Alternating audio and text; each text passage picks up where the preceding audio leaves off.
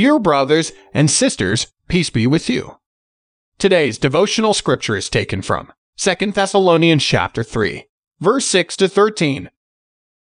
In the name of the Lord Jesus Christ, we command you, brothers and sisters, to keep away from every believer who is idle and disruptive and does not live according to the teaching you received from us.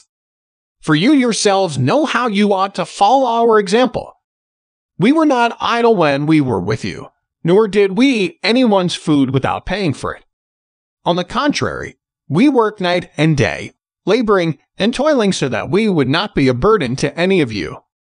We did this, not because we do not have the right to such help, but in order to offer ourselves as a model for you to imitate. For even when we were with you, we gave you this rule: the one who is unwilling to work shall not eat.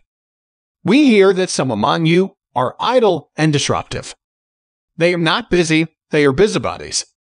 Such people we command and urge in the Lord Jesus Christ to settle down and earn the food they eat. And as for you, brothers and sisters, never tire of doing what is good. Let us pray. Lord God, help us not to become tired of doing good.